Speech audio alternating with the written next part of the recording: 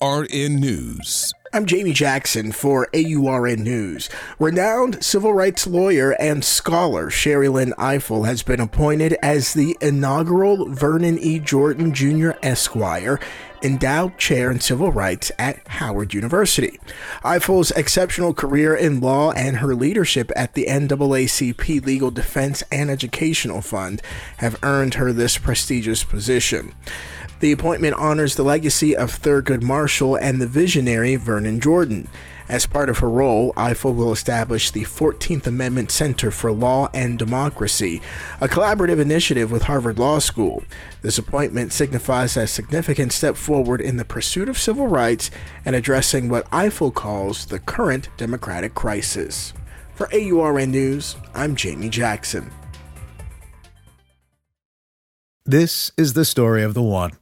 As a maintenance engineer, he hears things differently. To the untrained ear, everything on his shop floor might sound fine, but he can hear gears grinding or a belt slipping. So he steps in to fix the problem at hand before it gets out of hand. And he knows Grainger's got the right product he needs to get the job done, which is music to his ears. Call, click Grainger.com, or just stop by. Grainger, for the ones who get it done.